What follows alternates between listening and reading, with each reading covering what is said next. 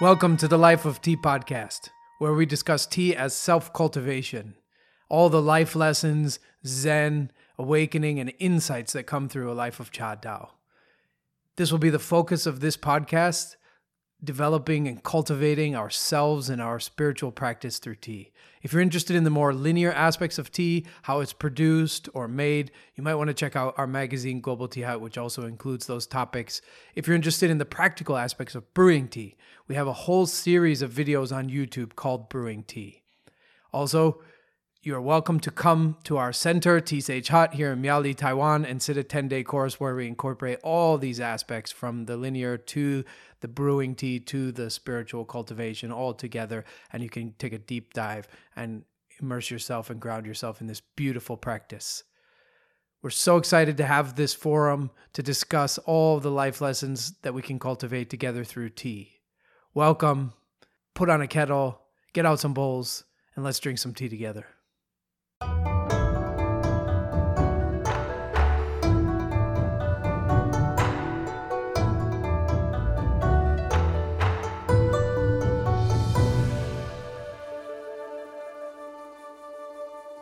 Hi, and welcome to the Life of Tea podcast. I'm Morgan.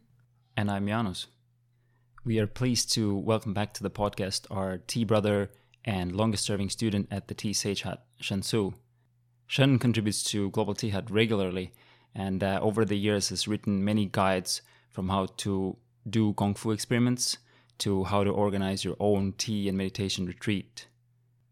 We have just emerged from such a retreat, a week of silent meditation and tea, and wanted to share our experience as well as give some practical advice on how to organize your own retreat.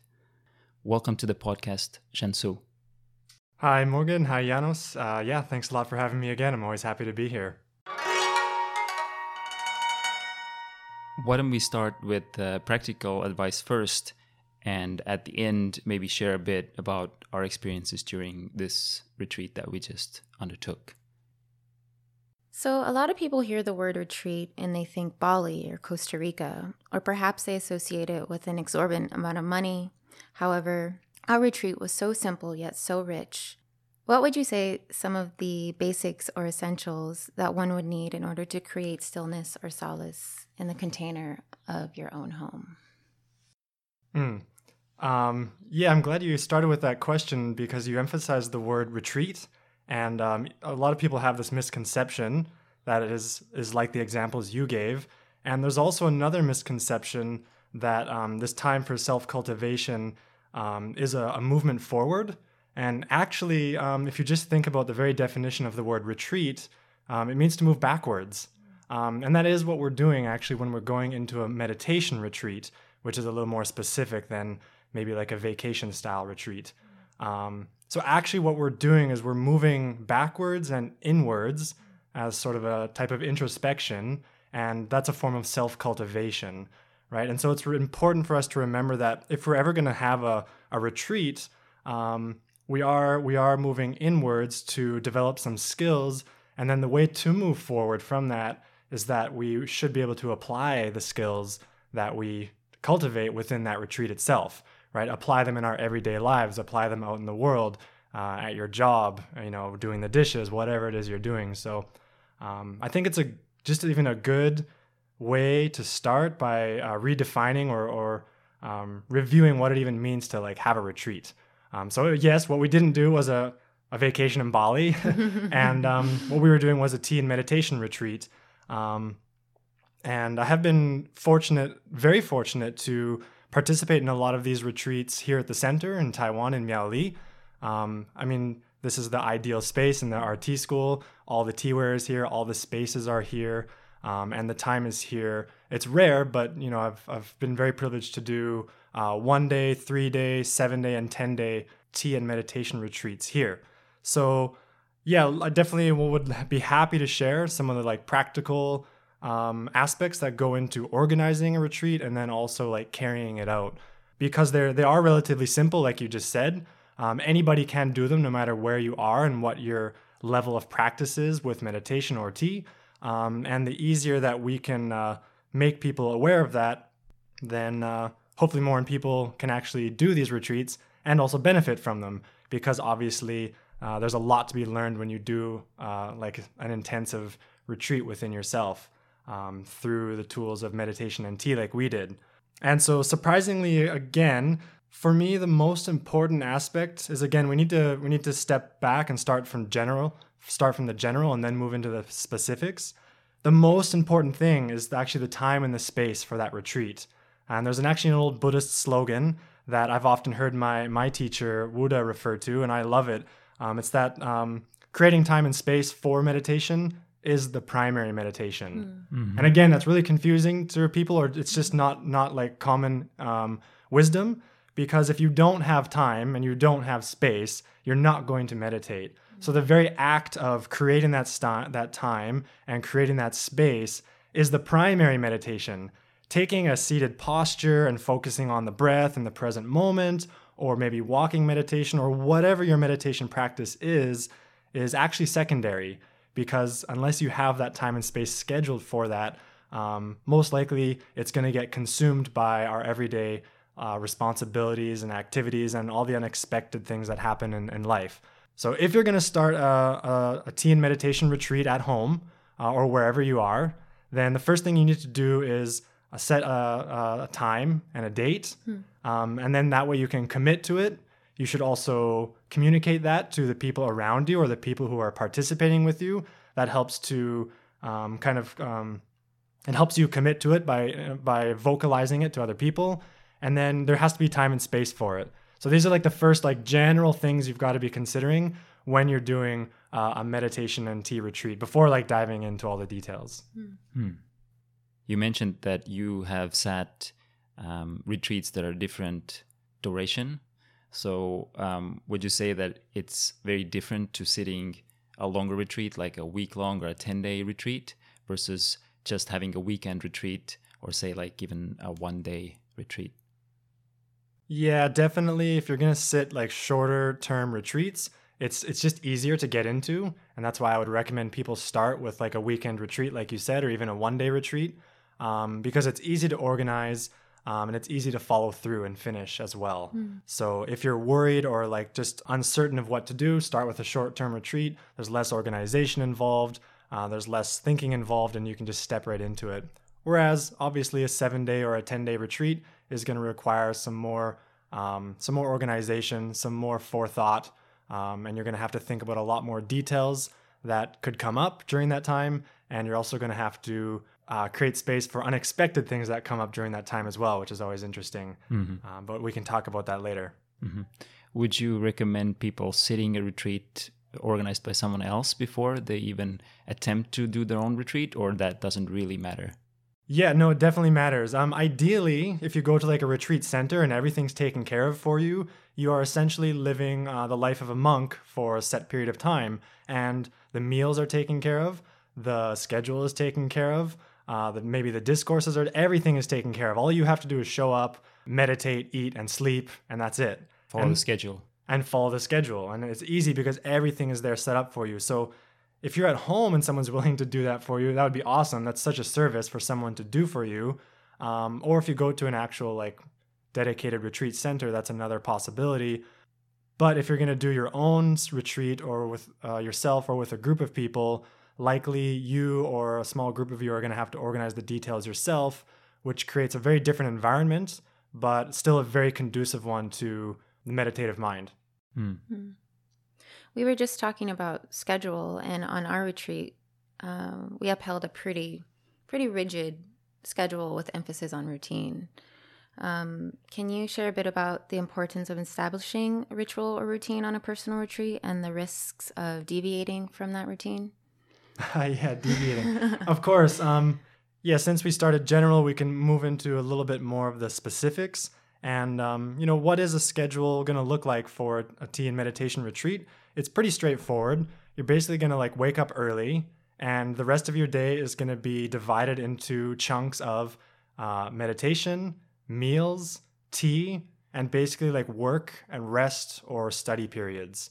And so that has to be adapted to your schedule and your life. And that can be very different for a lot of you, but it's going to have all of these things in there. You're going to wake up early and meditate. There's going to be like meals, probably 2, like a breakfast and a lunch, maybe an afternoon snack if that's necessary for you and the group of people you're with. And then there's going to be time set aside for tea. And of course, there has to be time set aside to rest. And depending on your schedule, you may also need work periods, which for us was very necessary because we weren't privileged to just be able to set everything aside and leave our work alone. So we had to incorporate that into the meditation schedule itself, which at first might seem like a bit of a setback or a problem, but actually it's very useful because you can carry all the things you're cultivating in the meditation space or in the tea space into the work that you're doing every day. Absolutely. And you notice a big difference in your mindset when you carry out everyday tasks with a bit more of a meditative mind. So there's a great affirmation that could be said throughout any retreat or any day really, is that this is my practice. Anything that you're doing is your practice. It's not separate from your life. So if you can carry that into meditation, that's kind of easy. Tea practice, that's kind of easy. But carrying that affirmation into, again, going to work, working on the computer, dealing with the postman, that's a little bit more challenging. But that's, again, what we're here to do. It's a retreat. We're going backwards. We're moving inwards through self-introspection. And then ideally, we want to apply that into our everyday lives and see the changes that makes. And that's very clear when you're practicing meditation and developing presence. Because when you carry presence into anything you do, you will notice a big difference in the quality of what you're doing. And then if you deviate from this schedule, it's also going to pose a lot of problems, right? So it's better to be more strict and self-disciplined, a little more regimented, because then you know exactly what to do and things flow really nicely if you know that exactly at this time we're meditating, and then there's breakfast, and then there's a rest work period, and then we have another meditation, right? And so if you have the schedule, you've written it out clearly, you've communicated it to all the participants, and you've posted around the space where you're doing the retreat, it's going to make everything flow a lot nicer, and it's going to take care of any unexpected things that come up. And obviously deviating from it is not going to be in your best interest or the best interest of any of those participants. And so it does require a lot of forethought and organization before going into the retreat. Somebody or a small group of people does have to sit down and think about the details of, okay, what time should people be waking up? And how are we going to notify them of the first meditation? And who's going to be on breakfast that day? So these little details come into play, and they have to be thought out, because if you are thinking about them in the middle of the retreat, you're taking away the time that you should be using for cultivation. So you want to get that done out of the way before the retreat actually happens. Of course, unexpected things are going to happen, but the more you can organize before, the easier it's going to be to handle unexpected things if they arise. And so you know, there's details like meals. Meals are a big one. Okay, you have to start getting all of your inventory and your stock and all of your supplies ready for a retreat, especially if it's longer. This is why if it's a short retreat, it's easier. You might need ingredients and recipes for a meal or two.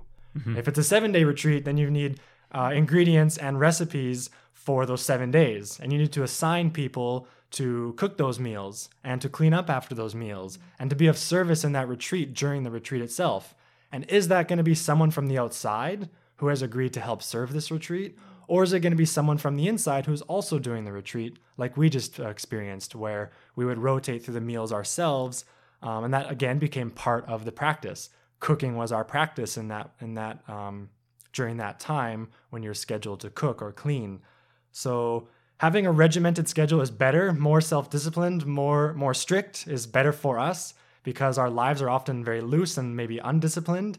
And so having that in the schedule is much better, and try as little as possible to deviate from that schedule. And it will definitely reorient you towards seeing the schedule as an ally as opposed to an enemy. And that reorientation is really skillful and really helpful, because then you can really just let go and rely on the schedule because it's telling you what to do and it's been thought out with consciousness and intention.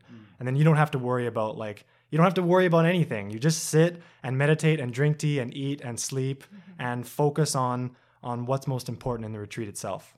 Mm-hmm.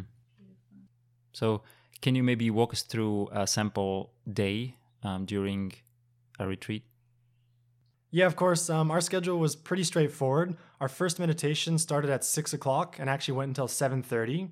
So that was an hour and a half meditation. The time of the meditations will really be up to you. For the most part, ours were an hour, but our morning one was actually an hour and a half, partially because we also listened to some chanting during that time, which was an hour. So I can come back to that. So that was our first meditation, and that went right into breakfast at 7:30. So one of the students had to be cooking during that time, so that was their meditation practice. Then after breakfast and cleanup, which we all participated in together, we had a rest period where we could carry out like small tasks, like maybe feeding the animals or watering the plants or whatever that would be for you. Maybe even a little time to rest or study. And then we had another meditation at 9 o'clock that went from 9 to 10. So just an hour meditation. After that, there was a 2-hour break from 10 to 12 where the students here were doing individual tea practice. And one of them had to actually be working on lunch. And they needed that 2-hour time period to actually like prepare all of the ingredients and have the lunch ready on the table by 12. And that actually typically required another student to come in at the last half an hour and help to make sure everything was on time. So that all had to be thought out and scheduled before the retreat itself, and that made things flow really nicely. And it still gave the student who had to assist in the last half an hour more than enough time to practice tea during that 1.5 hour period that they had. Of course, after meals, we always clean and we always have a little break. So roughly between like 12:30 and 1 when we're cleaning up. Then there's another break until 2:30 it was. And that was a time where people, again, could finish any tasks that needed tending to, or they could do reading, you could do more meditation. You can treat that time however you want, but that should be done very skillfully. And that means mainly you're going to avoid texting or being on your phone. Having a tech fast would be an excellent option in a meditation retreat for most participants. If that's possible for everyone, I would highly recommend it. For some of us, when we're working, it's just not possible. But then to be as mindful as you can, if you're on tech devices, you definitely want to do that if you need to be on those devices. That time could be used to take a walk or to go to do even more meditation, maybe walking meditation. However you choose to use it is up to you, but it should be done with some conscious thought, and it shouldn't be wasted, and it shouldn't be spent doing like distracting activities, no like YouTube videos or surfing the internet and stuff like that. It's a retreat. You're going into a period of silence usually, and we're trying to let our mind settle down, whereas in most of our everyday lives, the mind is very active and distracted by all of the amazing things that are going on in this world. So after, that was from around 1 to 2:30, we had that period. Then from 2:30 to 3:30, we meditated again. And due to our schedule and some of the heavy workload we had to bear, we had a pretty large work period after that meditation. So from about 3:30 to 7, which we used to do office work and, work around the center, work for Global Tea Hut, work for Light Meets Life. So that was just stuff we had to do. You could obviously organize that differently for your schedule. I've definitely done retreats on my own where I've had much more meditation and tea practice, and I utilized that afternoon time to do that, but we didn't this time. And then we would come back for our evening meditation from 7:30 to 8:30 as a group. And we had a little bit of a break after our meditation to just drink water, use the bathroom, and we incorporated a discourse at the end of our retreat schedule. And the discourses ranged anywhere from half an hour to 45 minutes. So that's how we would end our evening, and we also had some chanting as well. These types of things could be more optional if you're organizing a retreat. We're very fortunate that we have an organized set of discourses to utilize, and we have some consistent chants that we always go to in the morning and in the evening. So you don't have to incorporate those into your schedule. And if you want to, you could. It's just another detail that you have to plan and organize and consider the time of all those things. Then after that evening discourse and after our final chanting, we would have lights out. Nothing else should be done after that. It's just close things down, turn off the lights, and get some rest because you have to be up quite early in the morning. Like I said, our first meditation was at 6 to 7:30. That means you definitely have to be waking up somewhere between 4:30 and 5 or 4:30 and 5:30 to actually like get cleaned up and get ready for that first session. So you have long days and early mornings, but because you're meditating so much and drinking tea, it's actually much easier to adjust to that schedule. You're mentally taxed much less. You're physically taxed much less. Hopefully you're eating very healthy, clean, organic food. And for us, all our meals were, of course, vegetarian. Actually, we were vegan this entire retreat. So that would be something you'd have to decide again based on your retreat, your participants, and what you want to have as part of your meals. For us, we always find it better to have at least vegetarian because it's a much lighter diet, and a lighter diet facilitates a retreat with lots of meditation and lots of tea. So of course we did that. So this was obviously a very intense schedule that we did for this retreat. Some of the listeners might not find 7 days to take out of their year to organize a retreat like that. You wrote a really good article on a really short retreat, like a half-a-day retreat. So let's say if somebody wants to organize a short one, either like a weekend, like 2-day retreat, or even like a half-a-day retreat, what would your recommendations be as far as schedule goes? Yeah, just before I dive into that, I guess I should mention that these longer retreats, like, 5, 7, 10 days, they're only really done like maybe once or twice a year. More would be excellent, but most of us don't have time for that. So even though they can be quite intense, they're happening very infrequently throughout an entire year. And the longer it is, the better. You can go deeper, you can cultivate more. But if you don't have that, or if it's intimidating and you're just getting into like self-retreats, then like I said in the beginning, start with a shorter retreat, and you could even do like a 1-day or even a half-day retreat. And that's very easy to organize, very easy to carry out. And all it really requires is a little bit of forethought so you know the time and the space that you're doing the retreat, what's going to happen at every hour of that day, very, very specifically, because it is only a half day or 1 day.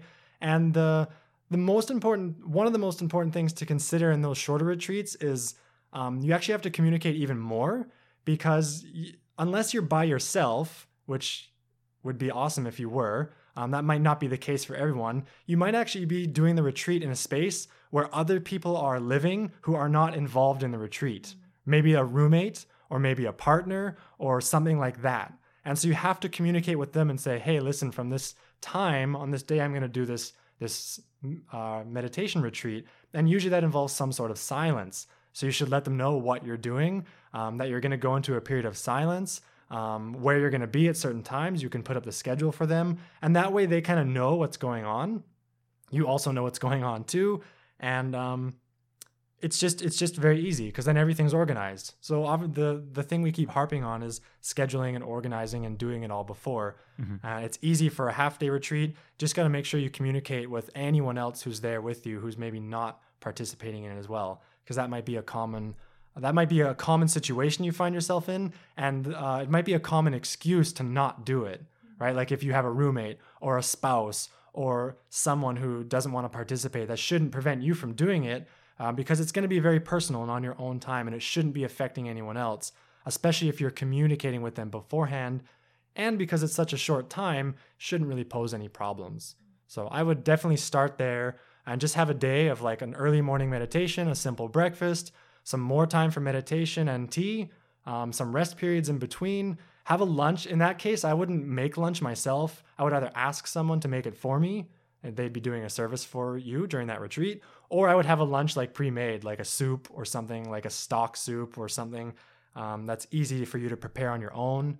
And then in the afternoon, schedule your time as necessary. Meditation, tea, work and rest periods, and then basically it. What about reading?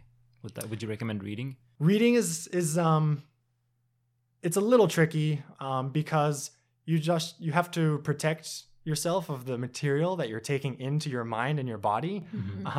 So obviously, if you're going to be reading during a retreat, for example, I was during this retreat, I would read material that is conducive to a retreat, like a book on Zen, a book on tea, a book on Buddhism, a book on meditation, anything like of that nature is going to facilitate your retreat. However, there are retreats where you go into noble silence and you are basically getting rid of all types of sensory input and stimulation. No reading, no music, no writing, nothing. You're just there to retreat. You're just there to meditate and eat and sleep, and that's basically it. And that can be really, really good too. So you may want to do that, especially if it's one day. Having a fast from everything is really easy. You can fast from tech, you can fast from reading, you can fast from writing and listening to music because it's just one day. And you will definitely benefit that because most of our days are a type of stimulation overdose, right? From food to sounds to you name it. It's just coming in constantly and bombarding our minds and our bodies and our spirits and our emotions. And so at least one day of fasting all of that is easy and it's not extreme. And I would definitely recommend it. So on a 1 day or a 2 day, I would say don't read at all. I would say don't write, don't read, don't listen to music, definitely off computers and all tech because it's only 1 day. And actually, if you want to do that for a longer term retreat as well, you would find it very beneficial and extremely relieving to let go of those things, which we are so attached to. And some of us go years, decades, if not our entire life, without even a single day of fasting from all those things. A single day. And so even 1 day can be very, very intense for some people and relieving and like enlightening. Like, wow, I can't believe how things changed as a result of not checking my phone, of not reading this book, of not going on my computer, of not all these things that we're so addicted to and just completely take for granted, and we're basically addicted to them. I think it also gives you like an opportunity to work on these addictions, or you become aware of these strings the habit patterns that you have and the strings that you're connected to, like checking your email every hour or looking at your phone messages and whatnot, and feeling that you need to watch that TV series before bed or whatever. So I found that in this retreat, I became more aware of my habit patterns, and I was able to work on them and let go of some of them. Yeah, and it's really interesting because a lot of people have this idea about meditation and it bringing you more happiness and more peace, and that's nice, and that's definitely a byproduct at times. But, honestly, in my experience of like living in a spiritual community for a number of years now, that's not what it's about.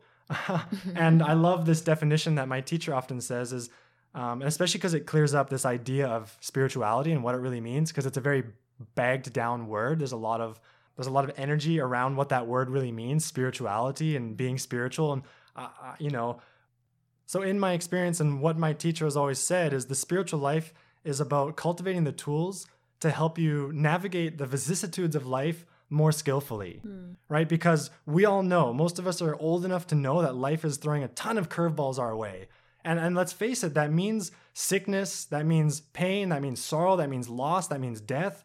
All of these things that are just natural parts of life that we have a lot of aversion to because we're not prepared at all to receive them skillfully. We don't have any tools, or we have a very limited number of tools that don't help us navigate those. And so to me, through meditation, through tea, through living in a community, through performing acts of service, through so many of these, there's so many great tools in a communal life that can be developed and studied and practiced. They all help you navigate these crazy curveballs that are coming your way. And to do that more skillfully allows you to lead a more skillful life. And that's really what it is more about. And that process, that journey is the reward itself. It's not about getting to a final state of happiness or peace or liberation. This is all easy to say, by the way, much more difficult to do. I always like to say that because I'm very comfortable right now and it's easy to say these things. And I, like everybody else, fall down and stumble and make tons of mistakes. And one of the great lessons of, again, living in a community, leading a spiritual life, living with a teacher is to help learn how to get back up when you do fall down, because you are going to fall down. Absolutely. And so to live in a community with a family and a support network to help you get back up, to have a teacher there who also falls down because they're a real human being and see how they get back up. This is all really good stuff to learn and take on and help you then navigate your life a little more skillfully as well through all of the trials and tribulations that life inevitably has to offer. So that's why these retreats can be so important, because they do, like you just said, they make you a lot more aware, a lot more present, because we're calming down, we're slowing down, we're sitting in stillness. And, if you've got muddy water and you let it stay still for a long time, all the sediment will sink to the bottom and you'll be left with clear water. And that's an analogy for what we're doing in a meditation retreat. And when you're clear like that, you can see yourself more clearly. And this is the other interesting thing is, when you see yourself more clearly, you might think it's really nice and wonderful, but actually you see a lot of your character defects, your bad habit patterns, and your good ones. You see yourself more clearly in everything that you are, that we often hide with all of our everyday distractions. And so you actually see a lot of your own problems, which can be really scary if you're not ready for that. If you see your character defects, if you see these deeply ingrained habit patterns, and to be quite honest, you see that you're a jerk sometimes, and it's good and it's humbling to see that, because you're unveiling this, you're taking away this thin veil that you hold on the surface level, that is your Facebook picture and your Instagram stream, and you're actually demonstrating to people and yourself who you really are. And all the sages of the old have said, know thyself, figure out who you are. And again, easy to say, difficult to do. Don't hold me to this. I'm definitely in the process of learning who I am, and doing these retreats is extremely helpful to see that more clearly, like you just said. Yeah, I think that's why having retreats regularly is such a good idea. They remind you and they help you see yourself more clearly and define what you want to work on. Because amidst the everyday distractions, we forget. Let's say we do one retreat for a couple of days and we become aware of some habit patterns that we want to shed and some character defects we want to work on, and that's all well and good. And then a few weeks later, maybe a few months later, we have forgotten and kind of settled back into a groove. Yes. So having regular retreats is very beneficial, at least in my experience. And I think it's important that we define regular retreat or the frequency of the retreat, because again, I don't want to put anyone off by making them think, oh, I've got to do this every week or every month. And obviously that's not the case. Most of us aren't privileged to be able to do that. So it might only be once or twice a year. And yet that is really important to do it with that type of regularity. And then outside of that, that's why it's important to then have a daily meditation practice. That's where community comes in. That's where creating time and space comes in. If you don't have a space in your home to meditate and you don't have a time for it, very quickly that's going to get consumed in your life. And you're going to, after a retreat, you might meditate twice a day for 2 days, and then you miss one day, and then you miss a couple days the next week, and then it's just gone a few weeks later. So you have to have a regular meditation practice for all of the times between these retreats. And that's why these retreats are so important to come back to regularly, because they reinforce our practice, they motivate us. And so we need that ebb and that flow of like intensive retreat to like really like strengthen our practice, and then daily practice, meditation, tea, healthy eating, exercise, good sleep, all those like just basic things that keep us healthy and happy and present. Mm-hmm. One of the questions that came to me earlier, and I wanted you to maybe clarify that a little bit, you already touched on that, is if you're doing a retreat with somebody else, especially if it's your, like you said, your spouse, your partner, or maybe your best friend, especially if it's a short retreat, like a half a day one, or even just a couple of days, you could get distracted because you're with someone you're living with or have that really close relationship, like your best friend. So do you have any tips on how to stay on schedule, how to not deviate from it? And also about if you're practicing tea together, let's say, or would you even recommend practicing tea together in that retreat? Okay, yeah, there's a few good questions in there. First of all, before the retreat, you do want to have a meeting with the other participants, and we're assuming there are other participants in this scenario. So either like 2 days before or 1 day before, get together, maybe have some tea, and then talk about the schedule and answer any questions. That way everyone's on the same page, Everyone should have some sort of schedule. It should be posted somewhere so everybody knows. And what I would recommend in this case is that you enforce noble silence. And noble silence means silence of body, speech, and mind. So we're not speaking through sign language or written pieces of paper. Obviously, we're not verbally talking. You're staying as focused on yourself as possible, not communicating with others for this short time. And that way you don't really like get in each other's way. Maybe, you know, we're living in communities and people rub shoulders and there's friction and ego and that stuff just happens. And that's part of our practice too. But having noble silence is a really good way to keep everybody in their own space and clear on what they're doing, because you are focusing on yourself. Again, it's self-cultivation, a retreat, a movement backwards. And if it's a really short retreat, I would probably just have like individual tea sessions if you've got the space and the teaware for that. If not, communicate beforehand that you're going to have a group session. You should know who's going to be brewing the tea at that time, so you don't get into some like contentions when the time comes to make tea. And you should set the time and the date for that tea session and let everyone know that it's a silent tea session. There's no music, there's no eye contact, there's no like gestures and stuff like this. One person's going to make tea, the others are going to receive tea. It's as simple as that. Otherwise, it's just individual tea sessions. Everyone takes care of themselves. And for example, like we did in our 7-day retreat here, is we had most of our mornings dedicated to individual tea practice times. And then we had 2 scheduled group tea sessions where we communicated beforehand who was going to be brewing and where they were going to be brewing. And then it was all just set and clear. It was on the schedule. It was communicated before. Everyone just showed up, and it was all easily handled. So before the retreat, you and I had a conversation, and you told me that in the past, when you had the rare opportunity to organize a personal retreat, you felt as though during that time, your practice really soared and expanded in ways that you hadn't really noticed before. So maybe you can talk a little bit about how to incorporate tea on the retreat in the daily schedule, whether it's doing experiments or having ceremonies with someone else or yourself, or also just practicing. If you can give some details or suggestions about that. Yeah, great. So like I said before, it is as challenging, as difficult as retreats can be, physically, emotionally, spiritually. It is very much a privilege to have the time and the space to actually do that. And that's why one's practice can develop very rapidly, and you become aware of that because you've got some mental clarity, and you get to like practice making tea every single day for maybe 5 days, 7 days, 10 days. And that's awesome. You think about your daily month or even your year, and you don't get to do that.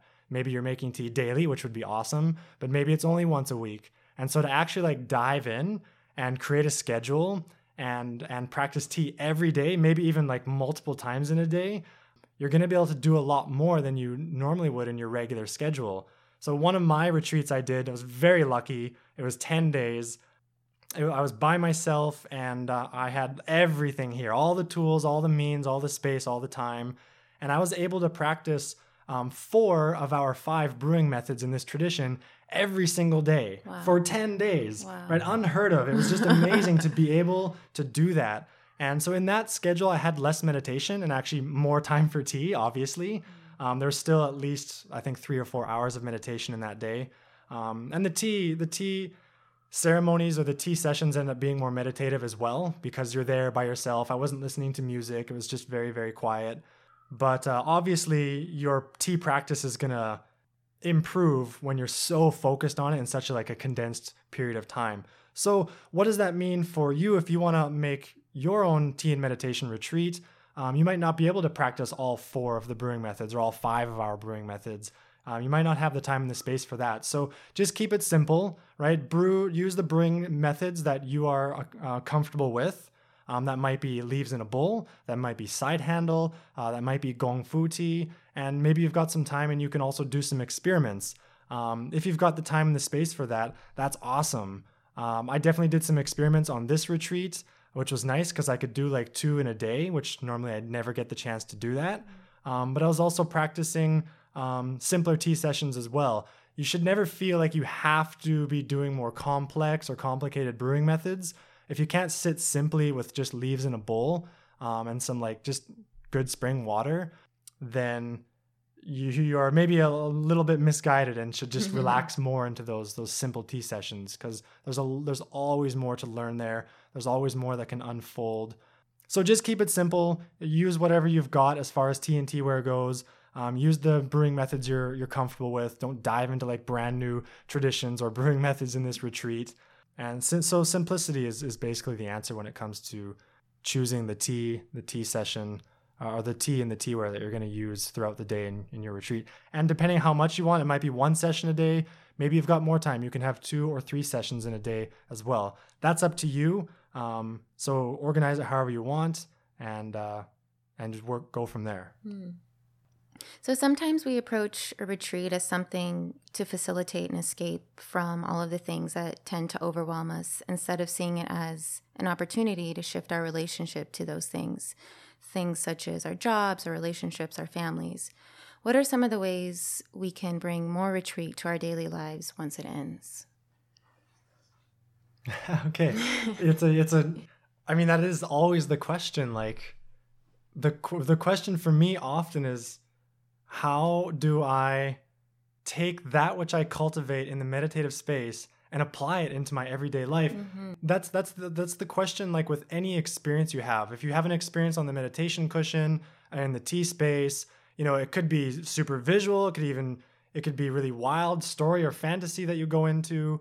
It could be very like enlightening and inspiring. But at the end of that, you have to ask yourself, okay, well, practically, how is this gonna benefit my life and the life of those around me? How can I use this towards service to other people? That's what it's all about. If it's just about you and yourself and like being happier, it's selfish, and it's not going to lead anywhere. It's going to lead to separation. And so ultimately, we always have to be turning this question around and saying, how do I apply this in my everyday life? And that is really the thing. If we're treating a retreat as an escape again, we're actually going in the wrong direction, because you're not going to escape. You're actually going to become much more clear of your problems if you're actually sitting and meditating and quieting your mind. You could waste your time and escape in that sense, but that's always going to catch up with you and bite you in the butt. So I guess one of the answers is definitely consistency, daily consistency. If you can like break up these practices into small, digestible chunks that you can approach every day in some sort of routine, you're going to find the benefits of them in your everyday life, because you're actually making contact with them every single day.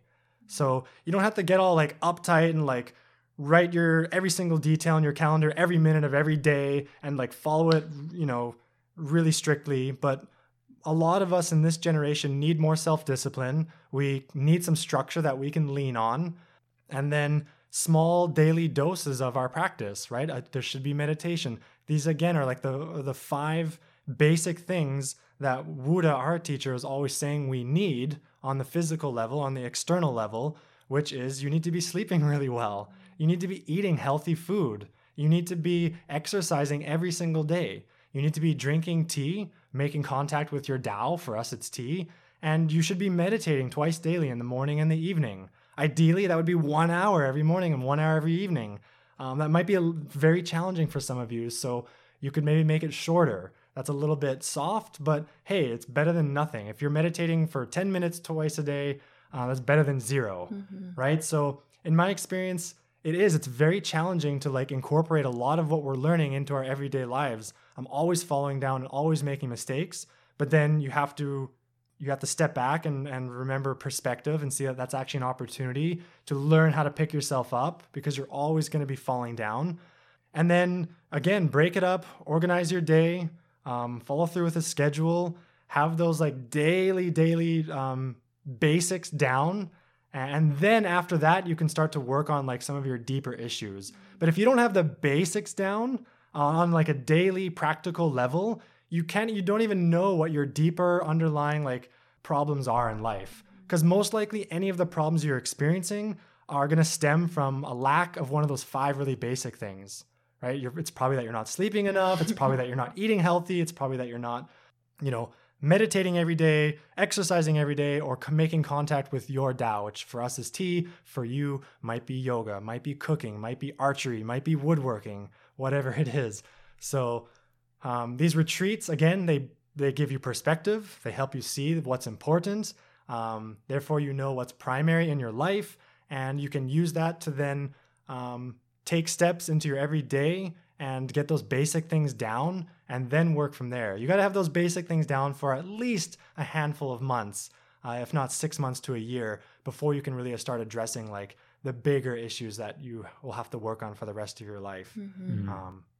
And it's hard. It's not easy. I'm not here to say it's easy at all. The challenge, we grow when we are outside of our comfort zone, right? That doesn't mean be masochistic and purposely look for suffering in your life, right? Your suffering's coming. Just wait. It's going to come for sure. So you don't have to go looking for it. That's not what I'm saying. But I am saying it's not going to be easy, and all of your growth is going to happen when you're outside of your comfort zones. And when you're in a retreat and you are seeing yourself clearly and you're facing like the emotional turmoil that's coming up, or like the character defects or the negative habit patterns, when you see that stuff, you might think like, oh no, I'm such a bad person, or I'm so distracted, or that was such a terrible meditation. But actually, if you stay and you sit and you work through that storm, that is a really, really skillful tool to develop, because you're learning how to work through challenges, right? And to do that in a meditative posture where you're upright and you're still is a really, really beneficial thing that will naturally unfold in your everyday life. And so it's going to be hard. It's not meant to be easy. And I love in this room here, there's this awesome piece of calligraphy that a friend gave us a long time ago, and it says, the path of the heart rewards the diligent. And in order to follow that path of the heart, you will have to be diligent. And that means you're going to have to face challenges. You can't be diligent without facing challenges. If it's just easy, it's just easy, right? You don't have to do anything. It's easy to be on vacation when you're, somewhere around the world that's warm and sunny and on a beach with palm trees. Like Hawaii or something. And it's difficult to maintain like equanimity and composure and sensitivity when you are facing some just regular old challenges like we all face. So it's not easy. Be diligent, stay consistent, break it up into small, daily, digestible chunks, and get those 5 basic things down. There's lots more of things after that you can get down, but you got to work on the basics first. Yeah, and I would say don't be afraid to make mistakes, or don't beat yourself up. That's one of the realizations that arose for me in this retreat, and that I reached that conclusion that really the way that we learn is through making mistakes. Well said. Absolutely. I wholeheartedly agree. So unless there's anything specific about the practical details of organizing a course that you wanted to touch on, Shan, then I would suggest maybe let's end this discussion with a reflection on the retreat that we just finished, maybe some lessons that we learned, or just the general experience, how the retreat went for us. Yeah, I think we covered everything. So let's go into some of the reflections from our retreat. Well, for me, one of the things that I was really glad to see was how this retreat not only affected my consciousness and my mind, but also how it physically affected me. And I'm constantly reminded that these two things are not separate. Our mind and body are one and the same. They're connected. So one of the days, I actually fasted for 20 hours, and it was interesting to see the effect it had on my body, and also to see how mentally attached I was to food. In my experience, I get hungry after 3 or 4 hours. So going into that, I was thinking that this would be a challenging process for me. But since it was in the middle of the retreat, it was, I think, on the 6th day or something like that, it was actually far easier to not eat than I expected, which is very interesting. And also I felt so much cleaner. I felt that my body had time to rest, and they digest through some of the old food that had been in my system. And after that experience, I just felt more energized. I felt cleaner, and the latter part of the retreat, I had more mental clarity.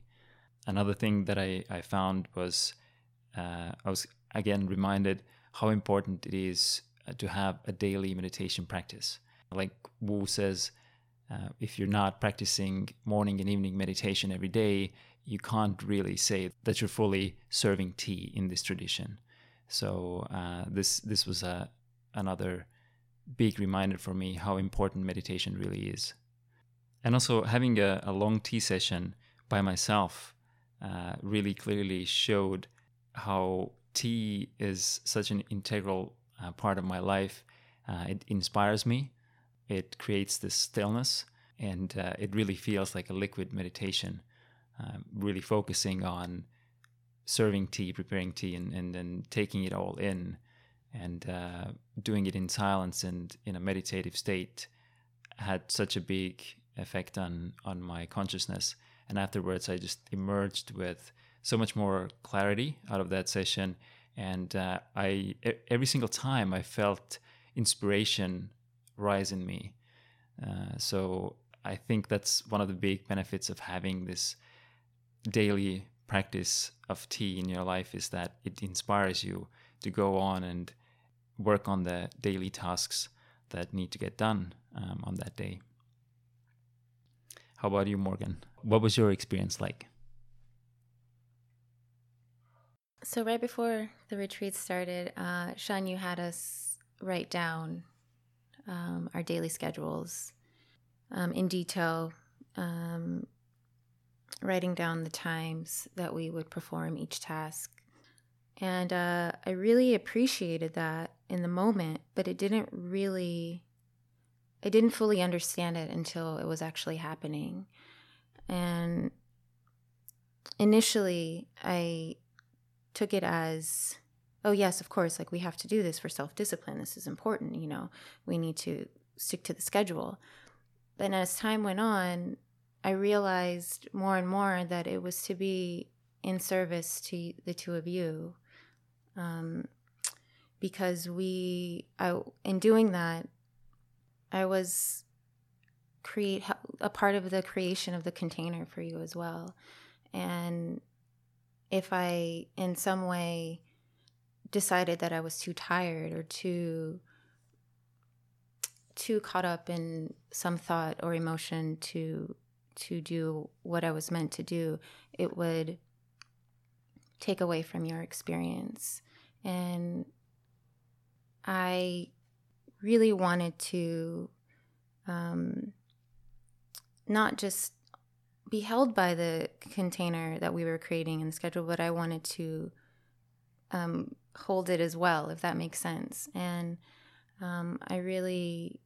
it felt like such an honor to be able to, show up and do things on time, or to make sure, even to make sure I was eating a certain way and sleeping a certain way, because I feel like whatever mind state I was in could possibly, if I wasn't disciplined in that way, it could possibly like disrupt the harmony in the zendo, or it just, everything I did, it just wasn't about me anymore.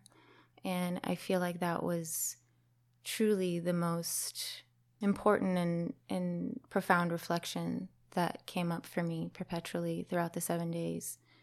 And also with like Giannis was just sharing about our tea practice, I felt really fortunate to be able to spend that time with tea because it really allowed me, in maybe, I don't know, my tea practice is quite young, but to really feel the chance to relax into practice, because I was setting aside so much time to be present and just allow myself to really understand why I was making every move that I was making, and just to let it all land in a different way where I could like fully receive every single action or lack thereof in those sessions, in that moment. And yeah, that was really powerful for me. And yeah, just there's so much. Could talk for so long about the past 7 days, but again, I feel like I'm still sort of unpacking and processing, but I feel like those two have stood out the most for me. Feeling the effect of rhythm and schedule on my daily life was also a really big realization for me as well. Sean?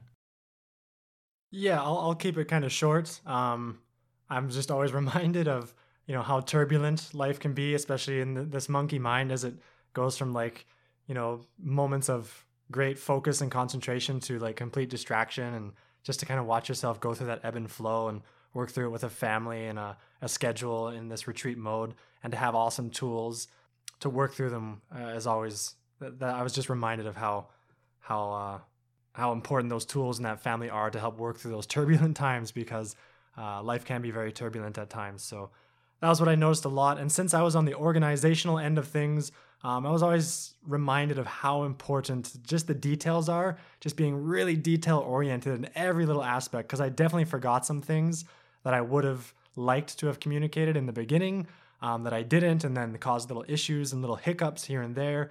So I was reminded in this retreat how important those little tiny details are, and how you have to just go through the schedule with a fine comb to really like even out the whole thing.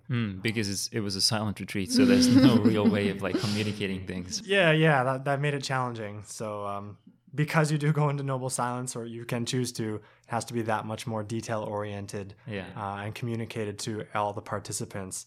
And then, as always, it's just great to, even now, like 1 or 2 days later, to keep contemplating, keep reflecting on how I should take any of my experiences in that retreat and start applying them. Because that's always the question I'm trying to figure out and work through and work with.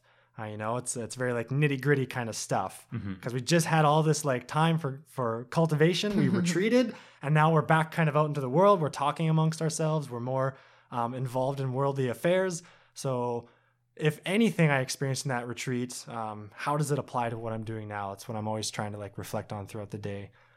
And that's what retreats are excellent for. Awesome. Well, I want to thank you, Sean, for actually doing such a great job with the schedule and the organizing. Those hiccups weren't really even felt. Not at all. I would say that this retreat went really smoothly. And also thank you for sharing your experiences with us. I hope the listeners get good tips out of it. I want to thank you, Morgan, also for being my co-host and sharing your experience during the retreat. Also, for listeners, if you are interested in undertaking your own retreat, organizing your retreat, whether alone or be it with somebody else, there are 2 Global Tea Hut issues that I would really recommend checking out, and they're both available free on our webpage. You can just go to globalteahut.org and look under the past issues tab. The issues are February 2017 and February 2018. Both of those magazines have articles on how to organize retreats. One of them is a longer article on how to organize a longer retreat, and the other one has a guide for a really short half-day retreat that Sean wrote. I definitely recommend looking at those articles before you start, because those are really good guides, and they give you not only like good tips, but actually a sample schedule that you can either use or adapt for your own retreat. So thank you so much for listening. I hope to see you in the next Life of Tea episode, which will be about creativity. If you have enjoyed this episode, then please help us reach more people by sharing this podcast with your friends and family. Your comments, likes, and shares will go a long way and are deeply appreciated. Another way to support this project and our free tea center here in Miaoli, Taiwan that you can come visit is to sign up for the ad-free magazine that we publish every month.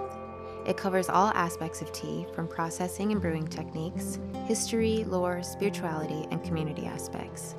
It also comes with a tin of beautiful, sustainably produced tea. To subscribe, go to globalteahut.org. If you would like more information on linear topics such as brewing techniques, feel free to check out our YouTube channel, also called Global Tea Hut.